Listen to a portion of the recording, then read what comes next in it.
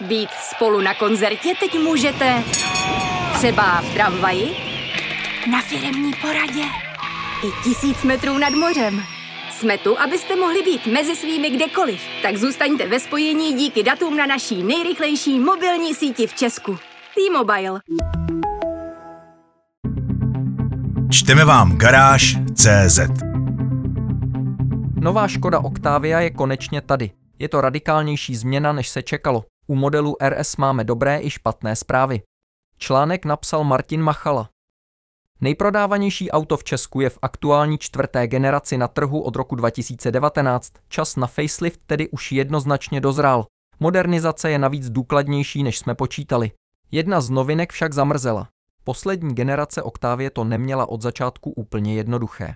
Osobně jsem si velmi dlouho zvykal na design, byla to první novodobá Octavia, která mi úplně nepadla do oka. Pochopitelně s výjimkou faceliftu 2, jenž byl, řekněme, zvláštní. Přidejte problémy se softwarem, nedostatkem čipů, požárem výrobních prostor subdodavatele. Na jedno auto až moc příběhů.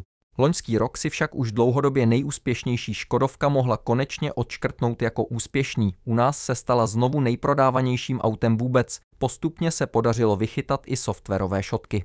A teď je tu facelift, který má ambici tuhle Škodovku posunout zase o kousek dál. Nemá špatné karty.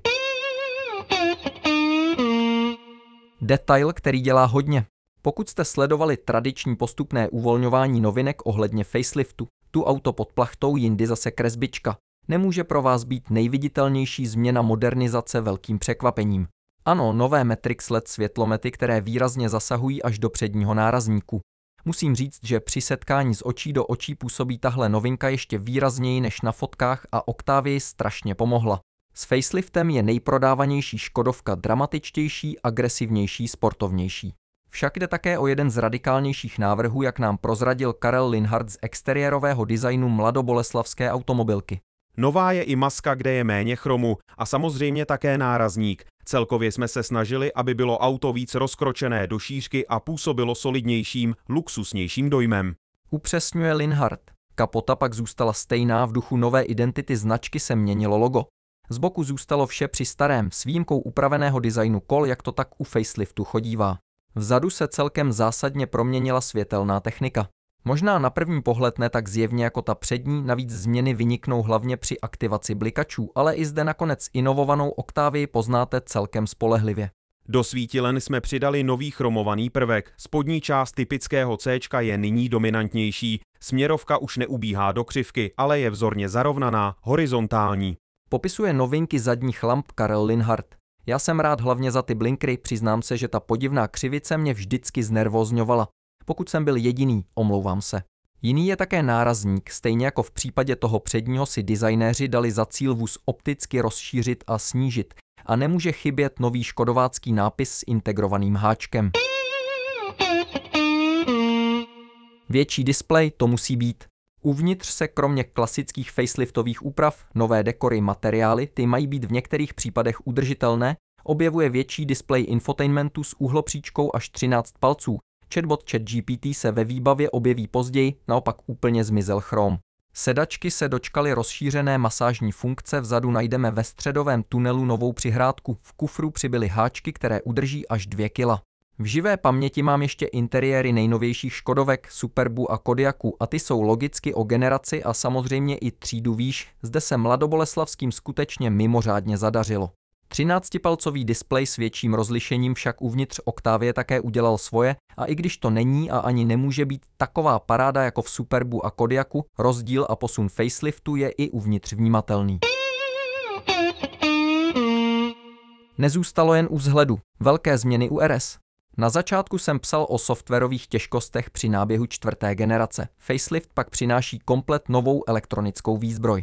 S tím souvisí také upgrade asistenčních systémů. Nově zaparkujete svoji Octavii prostřednictvím aplikace i na dálku. Rádi následně otestujeme v praxi. A teď k okrajovému, ale velmi oblíbenému modelu RS, který je s Octavií už od dob první generace. Pro mě je RS se vznětovým motorem a pohonem všech kol dlouhodobě jedno z nejuniverzálnějších a nejpříjemnějších aut, jaké si můžete koupit. Za dávno nelidovou cenu to víme všichni, ale utratit peníze za naftovou Octavii RS, to je určitě jeden z těch lepších nápadů. Tak, A s faceliftem už taková investice možná nebude.